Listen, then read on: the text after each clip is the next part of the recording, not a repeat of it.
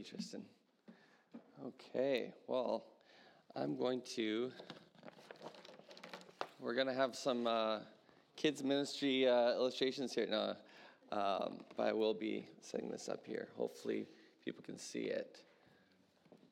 So that survey thanks, Evan.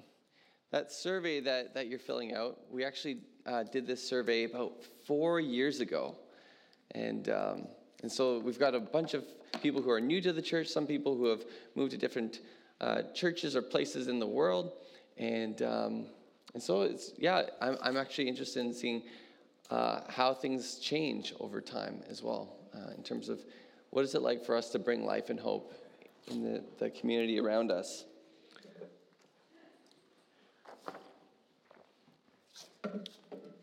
This morning, our topic is called Speaking the Gospel Clearly. Speaking the Gospel Clearly. What is the gospel? I've asked many different people this, and I'm curious of what comes to mind when you hear the word gospel. What is the gospel? Now, many people will think of gospel music. So they think of a choir of people swaying, and I love that music. Maybe like Kanye West is in front, and he's got a whole crew of people. Or maybe it's the 4 books of the Bible. 4 books in the Bible. Matthew, Mark, Luke, and John, the 4 Gospels. But the gospel is a message. So I'd like for you to take just a minute and to share what is the gospel message with each other. Just take a couple minutes and see what you can come up with. What is the gospel message?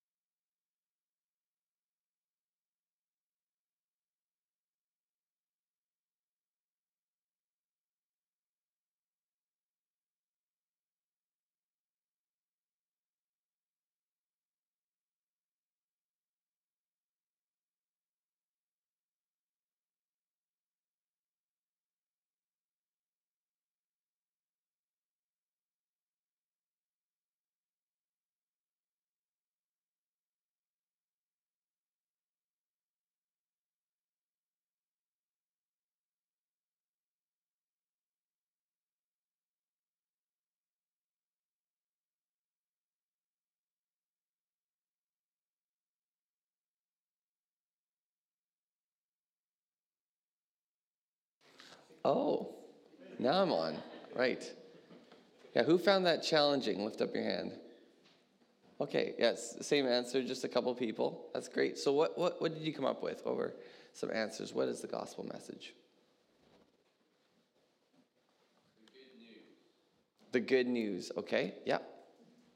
Sin separated us from God, and through Jesus we've been reconciled back.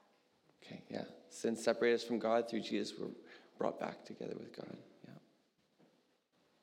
What else? Yeah.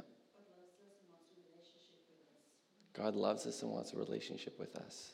Yeah. What else?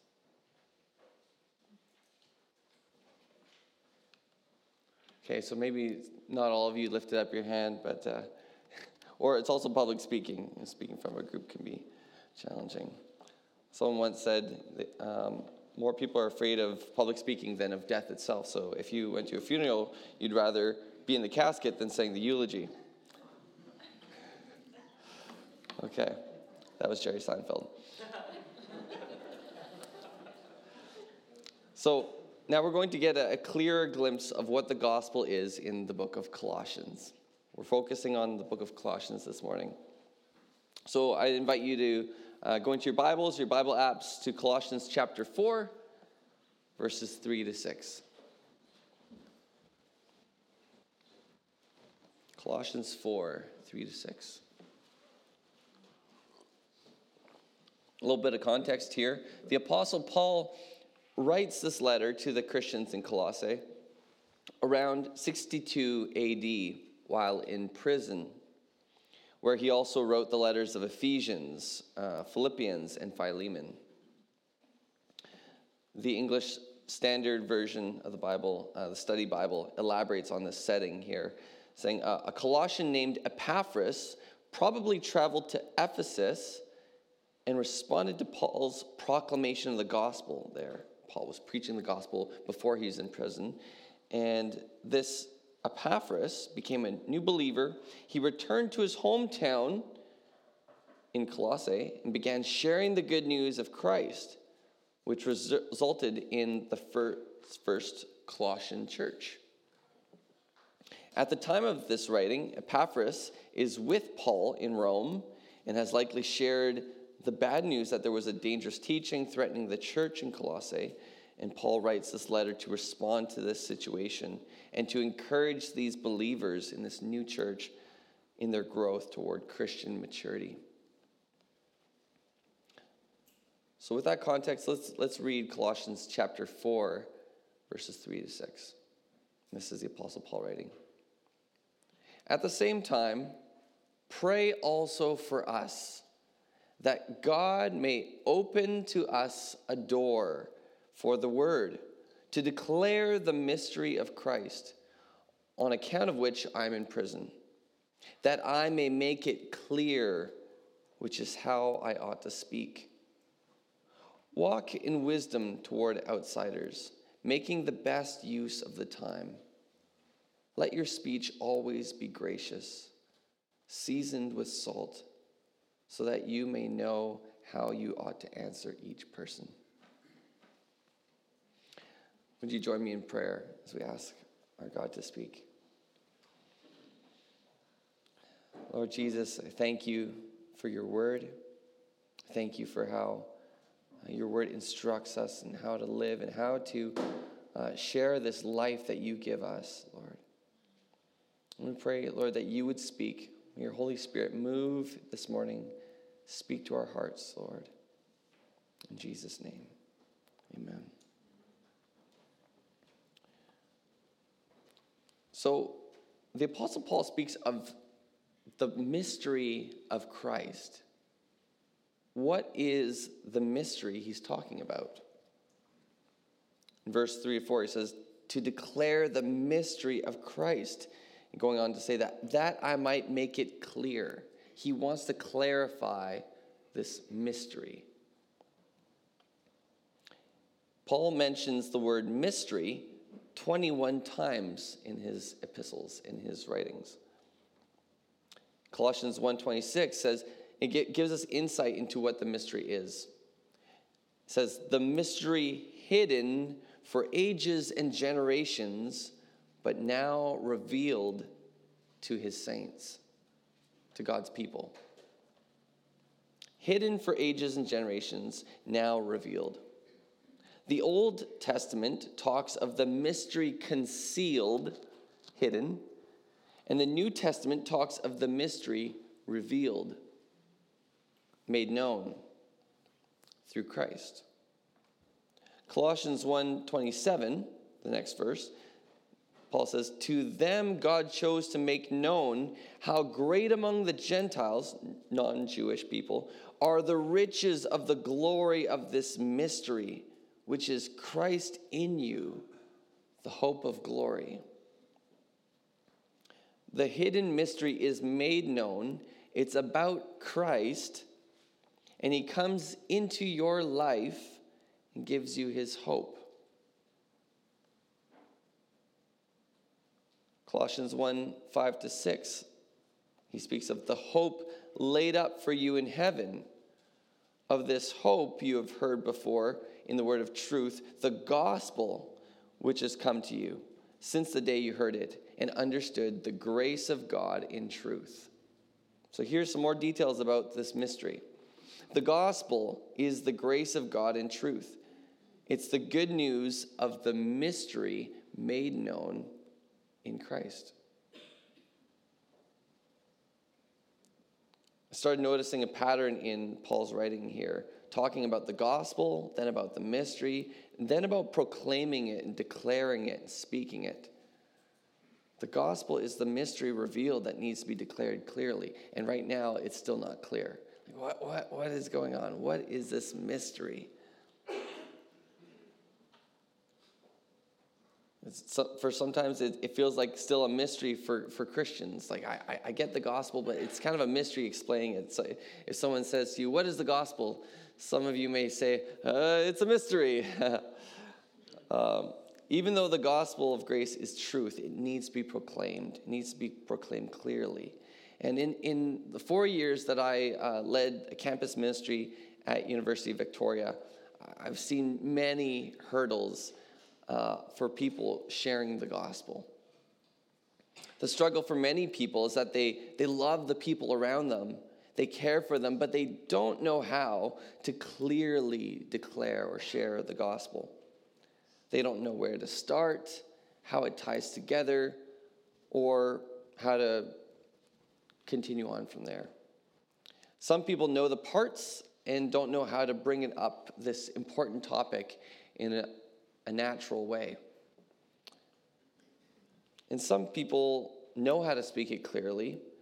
They really know what they believe and the doctrine and stuff, but they don't see the right opportunities to share it. They don't feel like maybe they get many opportunities to share the good news of Jesus, the hope of Christ with others. So since the mystery of Christ is the gospel of grace, we ought to firstly speak the mystery of Christ with clarity, and then pray that God would open opportunities. Speak with clarity and pray that God would open opportunities. And I hope to be clear, and I'll be praying that God helps me to speak clearly here. We ought to speak clearly about this mystery of Christ, to clearly speak of it. In Colossians 4:4, Paul wants to declare the mystery and asks that the Christians in Colossae pray, quote, that I may make it clear which is how I ought to speak. How then should we speak clearly? To make the mystery known, we ought to speak clearly on what the gospel is, what the gospel isn't, and build a bridge between the two. Let's consider what the gospel is. In creation. So you can think of the overarching story of the Bible is creation, fall, redemption, and restoration. And so creation. We are created to know and love God. Some people are like, what is my purpose in life? To know God, enjoy Him, to love Him. And we're created in His image. You are created with dignity, worthy of respect. You are so precious to God.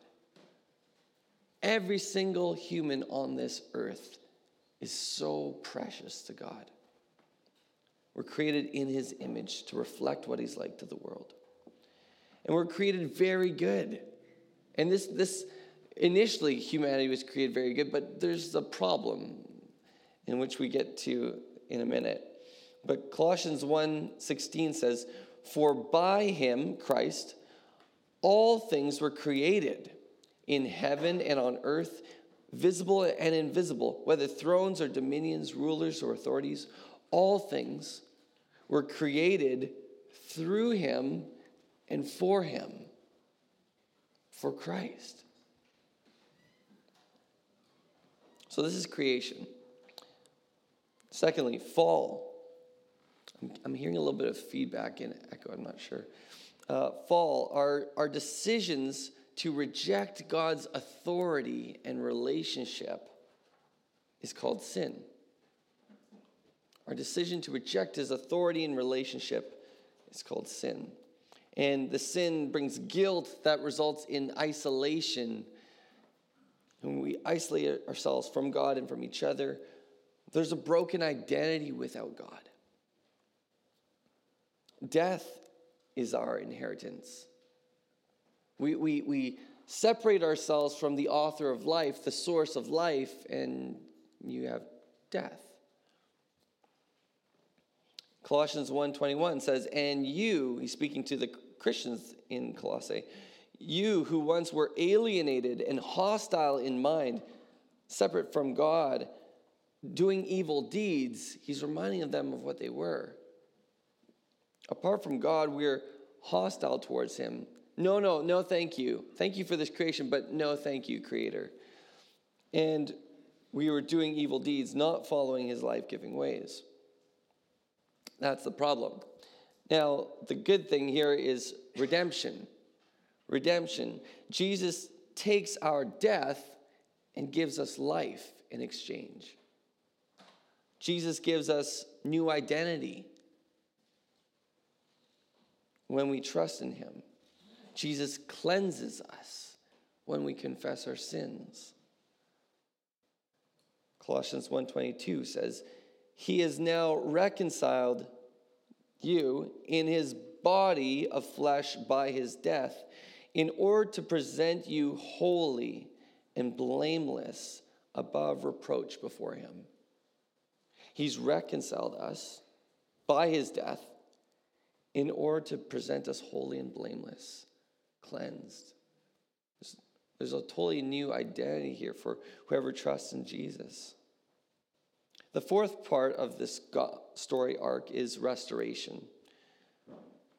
That through Jesus, God restores us to himself, restores our relationships, and changes how we relate to people in the world. Restores our culture and restores all creation. And this is a progressive thing.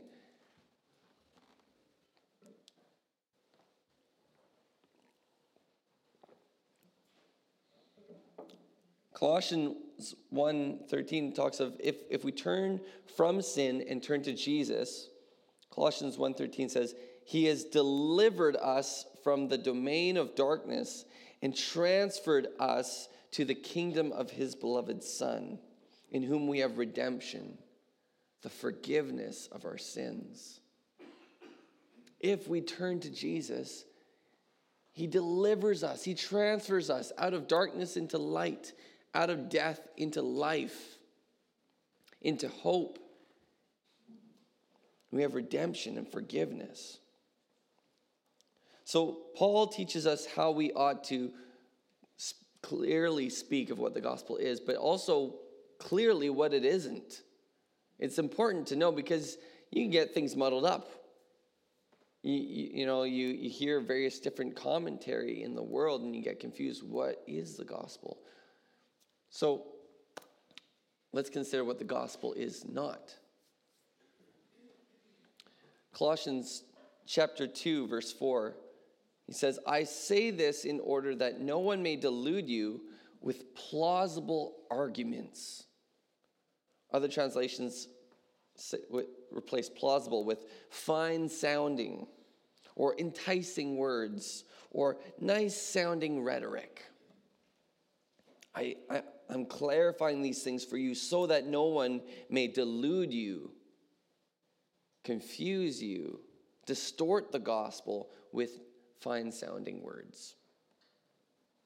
There were false teachers in the church. They would delude the saints with theories and enticing words, with conspiracies. There was Gnosticism. This was a prominent thing in the early church, saying Jesus wasn't really a man. He was just a spirit, and it's all about this secret knowledge, this hidden code. And there's so many of these special teachings that, you haven't heard in the church, but this is really special. And so certain people, you feel special hearing about this secret knowledge that the mainstream church doesn't know about. There's various cults or religions today that twist things in the gospel. In Islam, it says that Jesus was made to appear that he died on a cross. He didn't actually die on the cross. And he's not God. He's special. He's a messenger. He's the Messiah, but he's not God.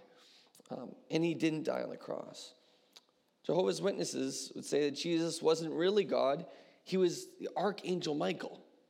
So he was like a God, but he wasn't God.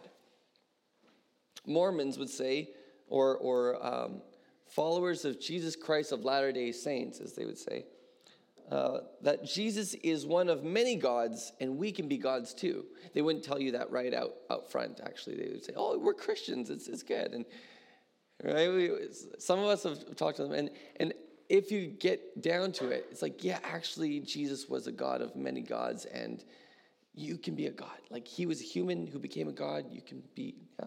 So it can be confusing. So it's good to know what the gospel is and what it isn't. And the thing is that the gospel gets changed around also in other ways in society. The gospel is not primarily a social justice manifesto to join a cause. Yes, it actually addresses things of social justice and human rights, but that's not predominantly what it is. That's not its main thing. The gospel is not a bunch of rule keeping to gain God's favor. And yet there are life-giving laws saying this is the way of life.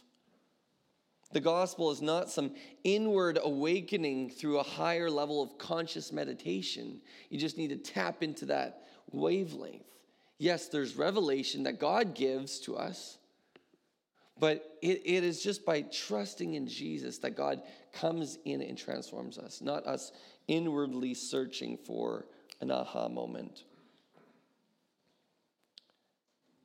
It's the good news that our loving Creator has come to this world, came to die for our sins, taking the penalty that we deserve upon himself, so that we can be brought back into alignment with God and with his ways and bring life into the world.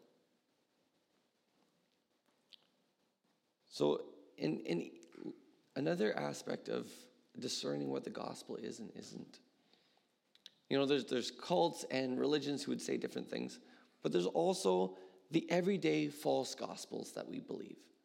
We believe lots of different little narratives in our lives that just sneak in. And it's harder to recognize them because it's not like, oh, that's a cult. It's just like, oh, it's something that I watched in a movie and then it kind of resonated with me and stuck with me. But it's not actually real.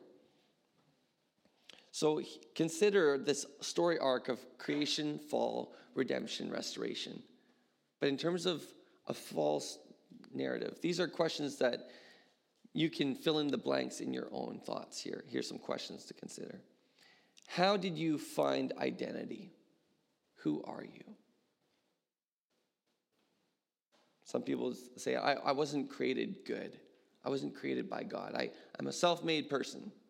Or I'm completely out of random chance in the universe, just molecules came together and here I am. What influenced you? What gave you value? What gives you value? Is it something that you achieve and do? Is it what people say of you?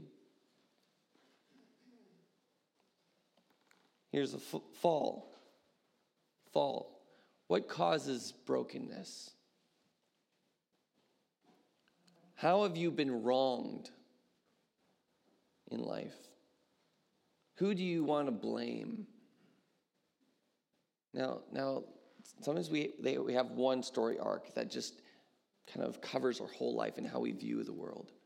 We say, oh, blame Trudeau, or blame Trump, or blame COVID, or blame the World Health Organization, whatever it is. Who do we blame? What is the thing that is wrong with the world? Why are things not as they're supposed to be? Dropout rates in schools. Okay, thirdly, redemption. What is your functional savior? What do you look to save you from the brokenness in the world? What are you longing for? Who or what do you put your hope in? If only the Canucks would win the Stanley Cup. And then we would march triumphantly down the streets, waves flagging. I mean, you know, who do you put your hope in? Just testing to see if you're listening, right? Restoration. What is your utopia in paradise? See, I've kind of jumped into that too. If the Canucks won, what would it look like? All of Vancouver would be united in one big song. We'd be wearing our Canucks jerseys because we are Canucks. That's our identity, right? Oh, yeah. I've enjoyed watching Canucks games, but I'm not a huge fan. But this could be said for soccer, which I really love too. What is your utopia, your paradise? What is how everything is supposed to be? If everyone had education in the world, our world would be perfect, healed, united. There'd be no ignorance.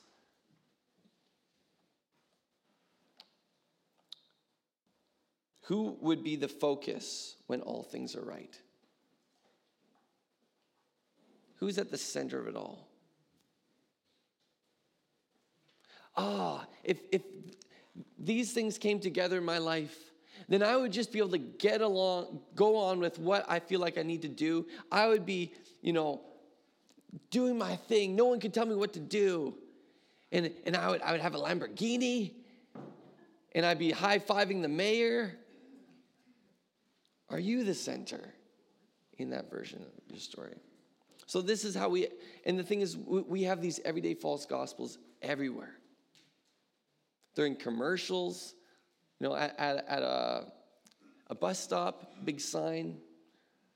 They're on Netflix and Disney Plus, Amazon Prime, you name it. They're the things that we say to one another in passing. They're the things that maybe sometimes it's a prayer request. And these are small things, but sometimes we make them the ultimate narrative in our lives. If only my spouse would truly understand me, then all of this would be made right. We actually have deeper problems.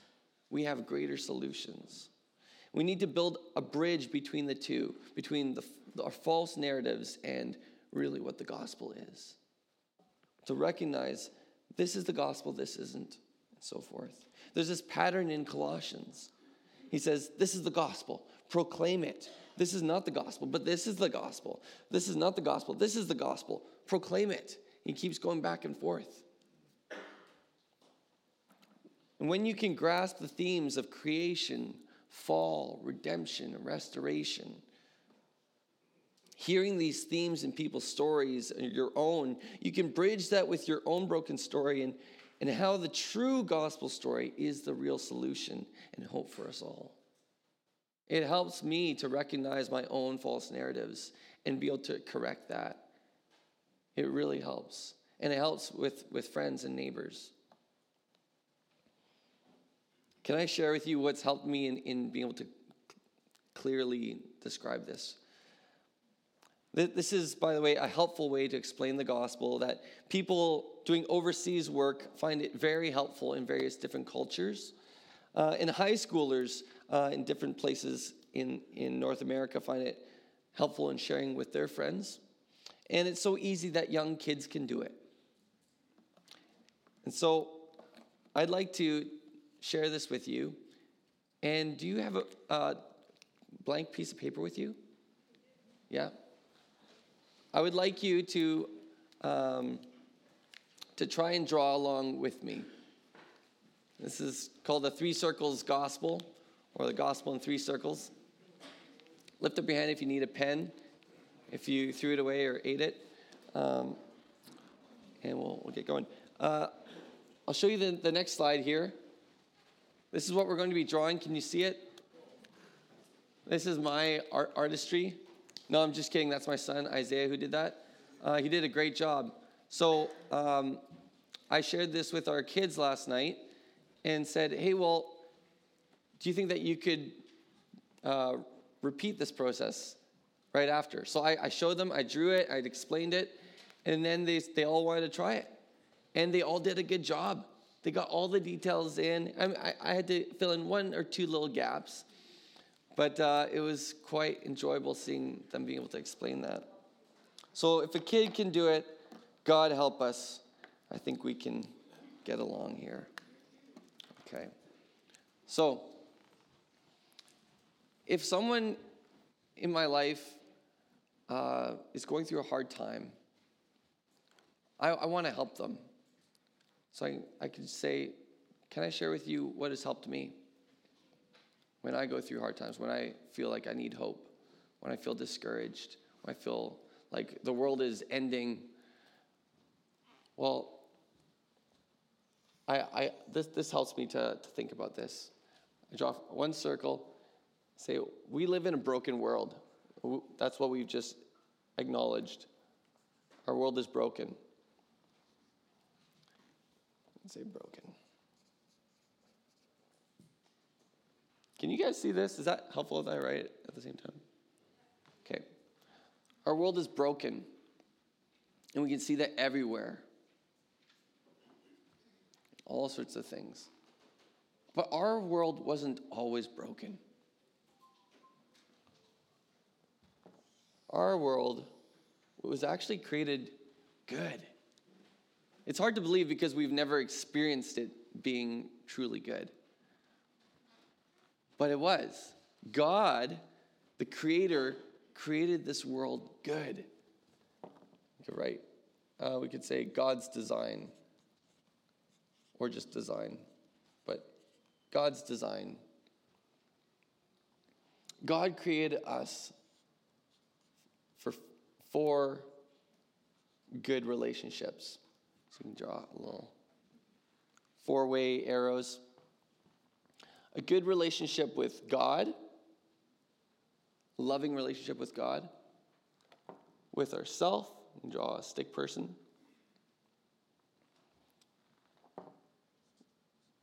You can draw 2 stick persons with each other.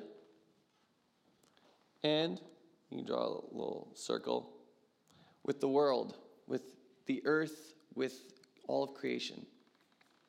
Good relationships. This was good when we all lived with God as our king. And he was in charge. But we ran away from him. We turned away. We rejected his good way of life. And the Bible calls this sin. And it sends our world into brokenness. You can read about this in Genesis chapter 3. And so we're in this broken world. And you'll see that there's these little squiggly marks here and arrow pointing back. The thing is that in this broken world, we want to escape. And we try all sorts of ways to escape. We try relationships. Maybe this relationship will solve all my problems. We try to get involved in social issues, and maybe that's going to fix the world. Or maybe that's how I'll escape. Maybe it'll be Netflix or whatever. Maybe it's drinking and drugs or sports. But it's like a bungee cord, and we get snapped back into the broken world. Back into this reality that things are broken, and it hasn't all been fixed. And God sees us in this brokenness. He sees us hopeless and helpless. We can't fix our broken world on our own. So what God does is he comes into the world fully human in the person of Jesus. Fully God, fully human. He shows us what he's like. So we have this arrow pointing down. That's God coming down to the earth. And then God lived this perfect life that we failed to live. He shows what being fully human should look like. And then he exchanged our brokenness for his life on the cross. On a Roman cross, he died there, was crucified, buried, and he rose again back to life on the third day. And he has power over life, and he can bring resurrection to us as well. So he wants to bring us back into God's design. So how do we turn to Jesus and go back into God's design? 2 T's. Turn away from our selfish lives of sin. The ways in life when we say, no, I want things done my way, not your way, God.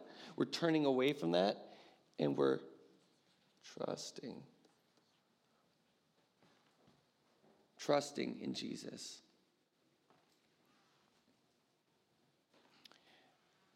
Turn and trust. And it could be starting with a prayer saying, God, I confess I've sinned against you. I've rejected your ways of life, and I'm sorry. But Jesus, I see that you've died for my sins, and you want to bring me back into God's design.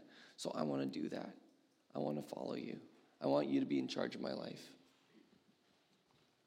And he will bring us into alignment with God's design as we follow him. And he wants us to grow, and he wants us to also go back into the broken world to bring his life and hope. So that we wouldn't just be like, oh, well, it's good that I'm saved and healed and filled with life. I'll just keep to myself, and this is great. No, he wants us to share that. He wants us to go into the brokenness, and that's why I'm sharing this with you, because I believe that what he's done in me, he can do in your life. And then we can build a bridge.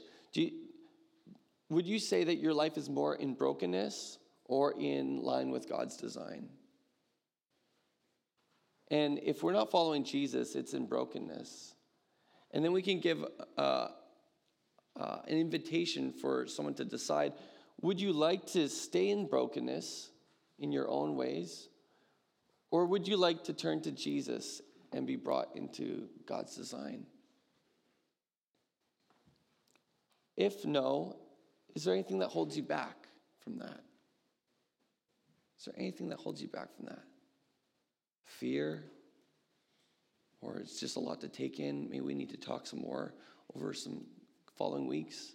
You want to read the Bible more together? But how can I help you to find life?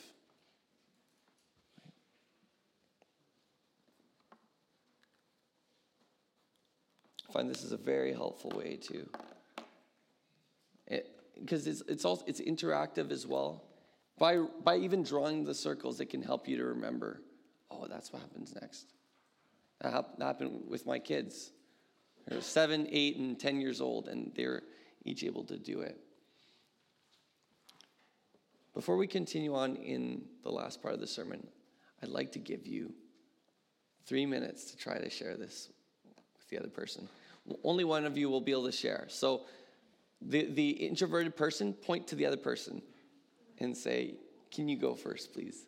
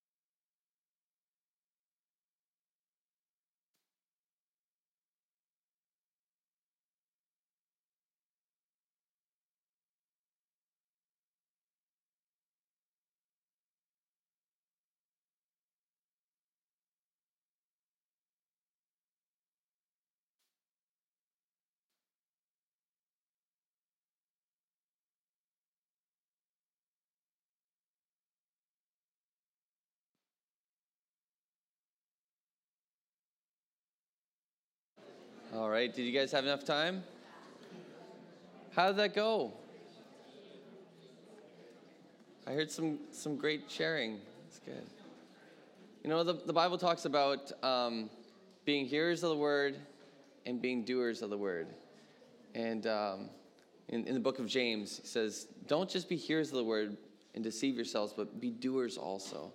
And that's why we're doing this, because, you know, it is actually such an important part of our walk with Jesus, to actually walk with Jesus and to follow his ways, to share life with others that actually brings us life.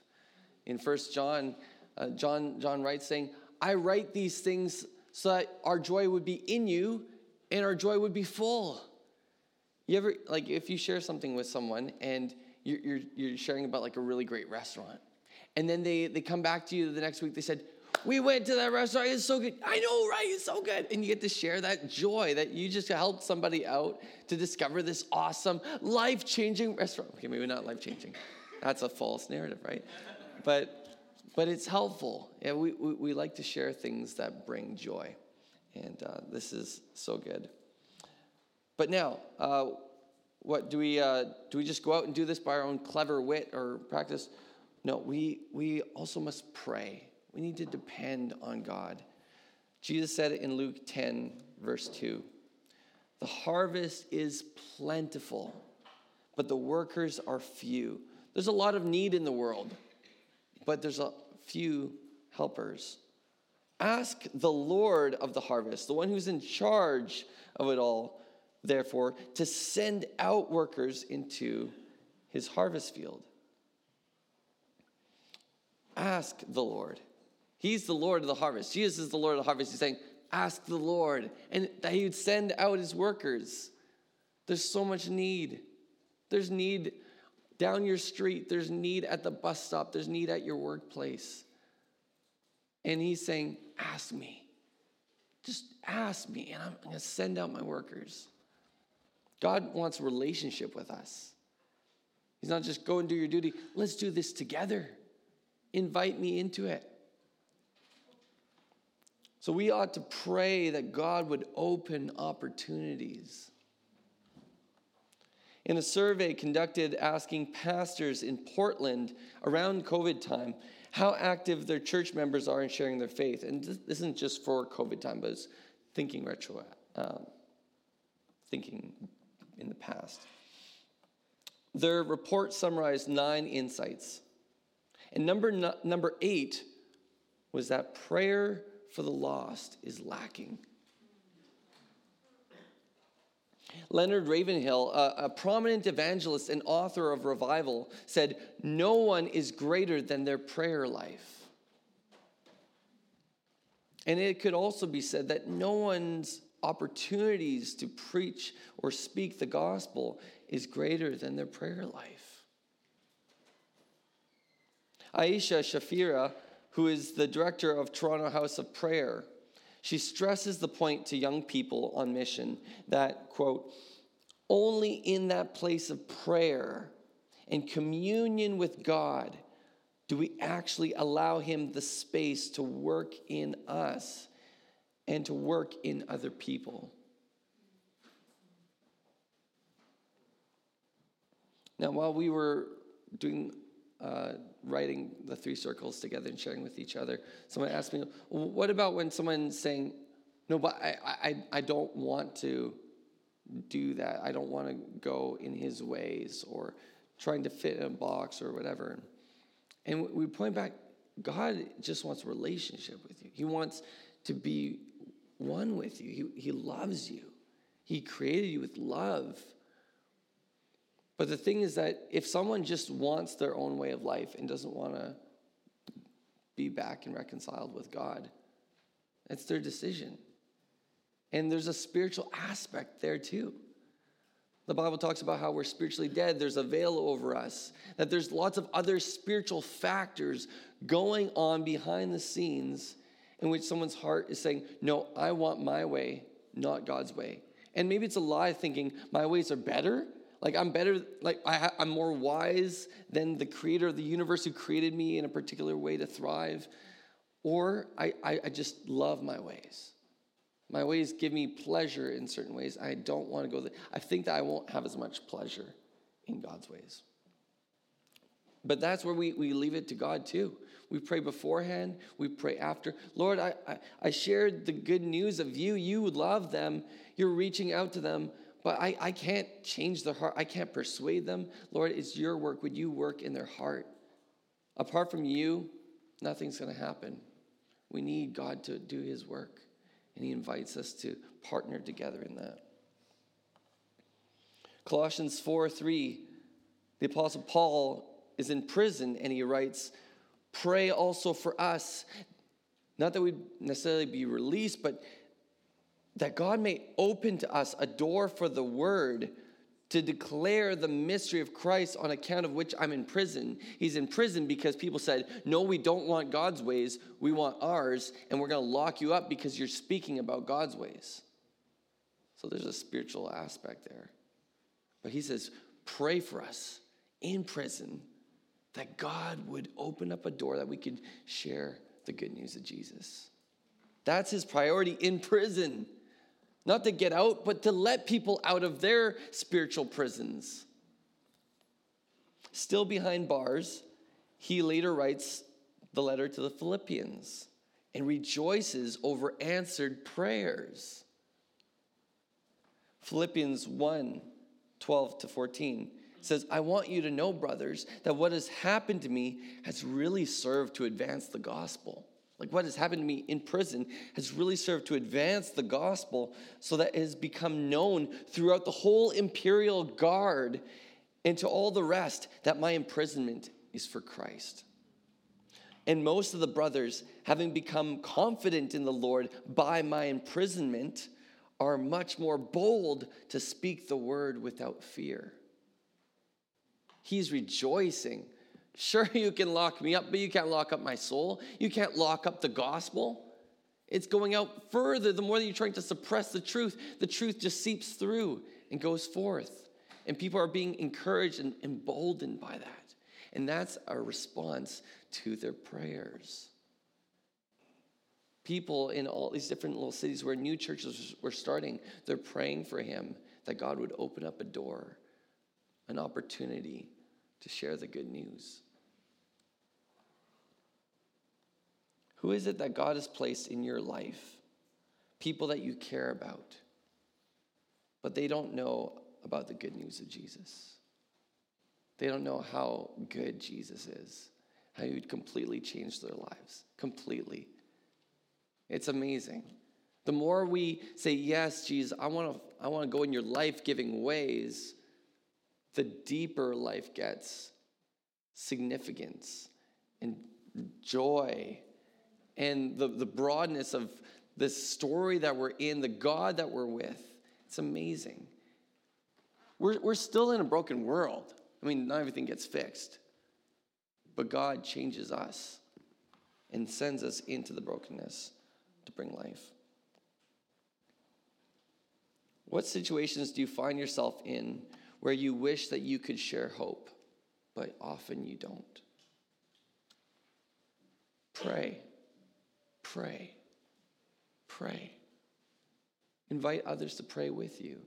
Can you pray for me? I really would love to share this life-giving good news to this person, but I'm afraid of awkwardness.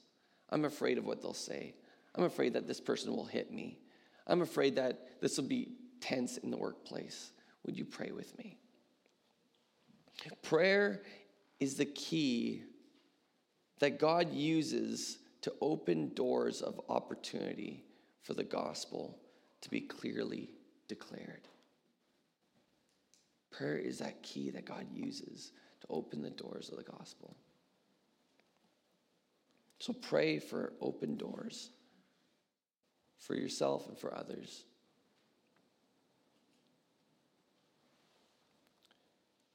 So I'd like to share about a time when I was living in Victoria, and I met this guy who my friend James had as a homestay student from China.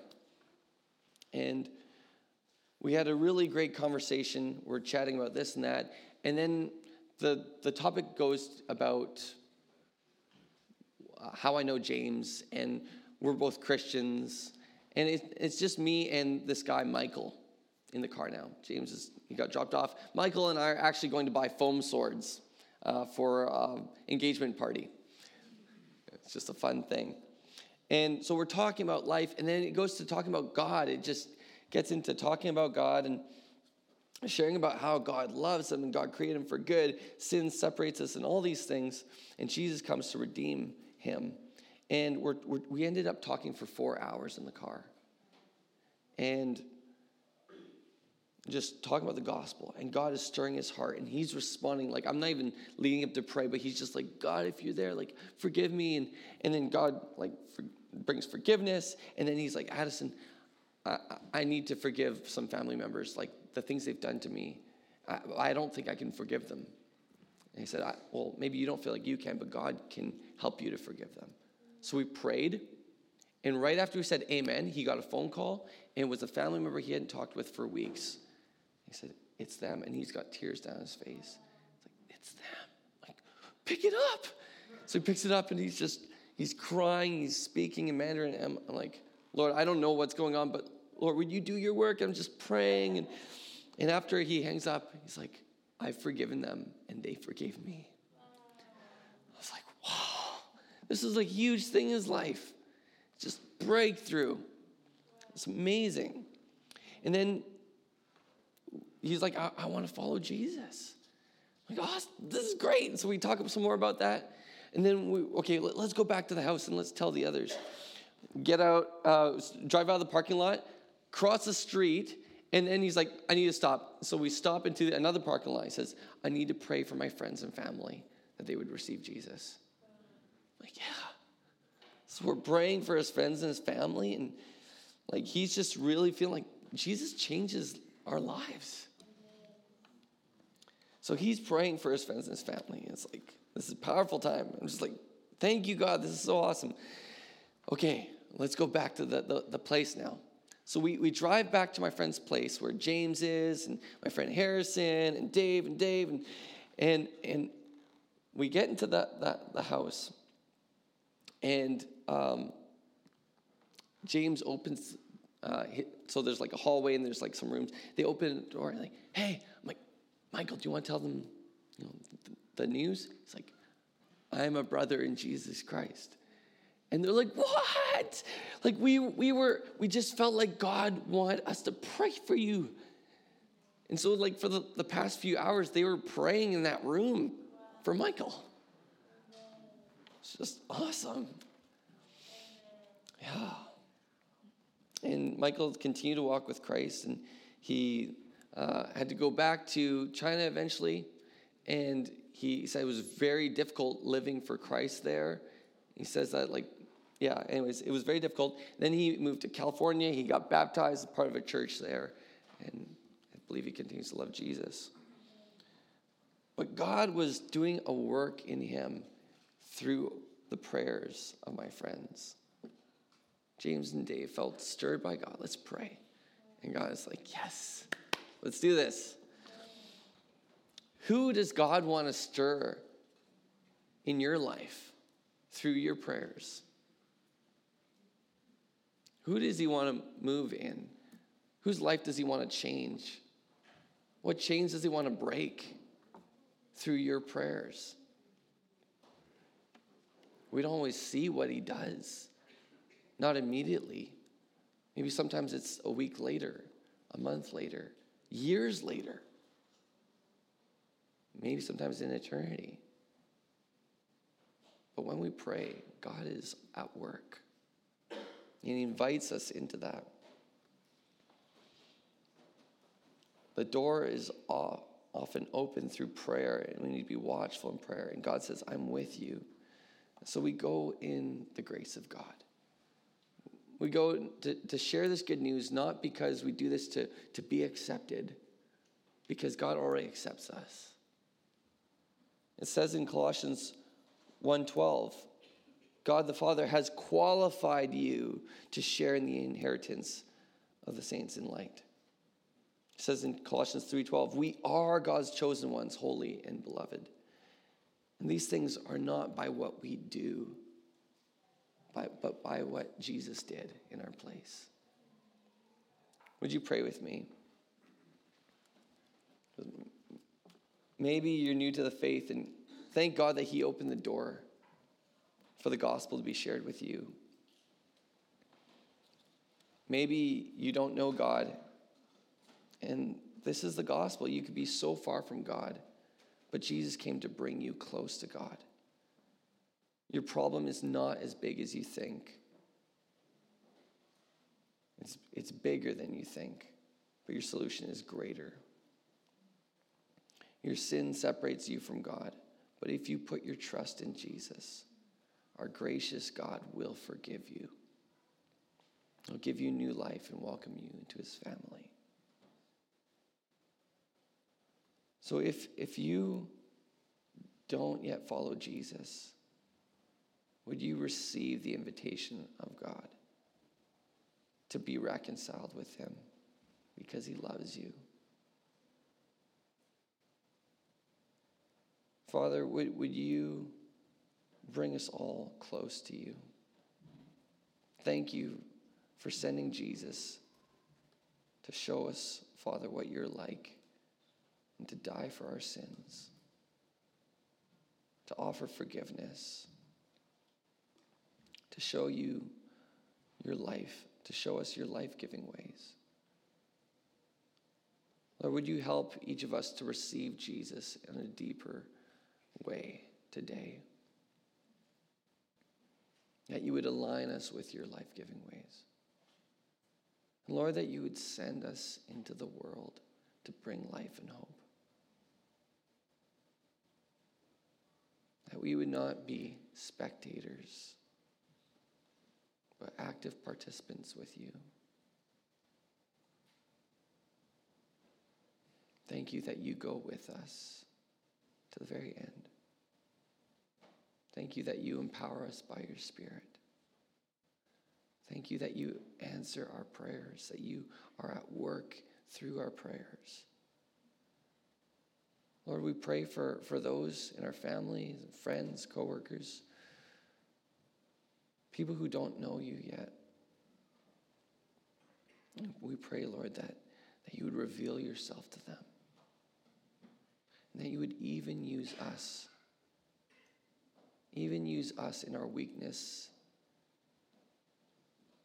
in our shyness, in our insecurity, in our awkwardness. Use us, Lord. You use weak people. You can use us. We pray, Lord, that you would send us out with your life and your hope. Would you do that work in us? In Jesus' name, amen. God bless you this week.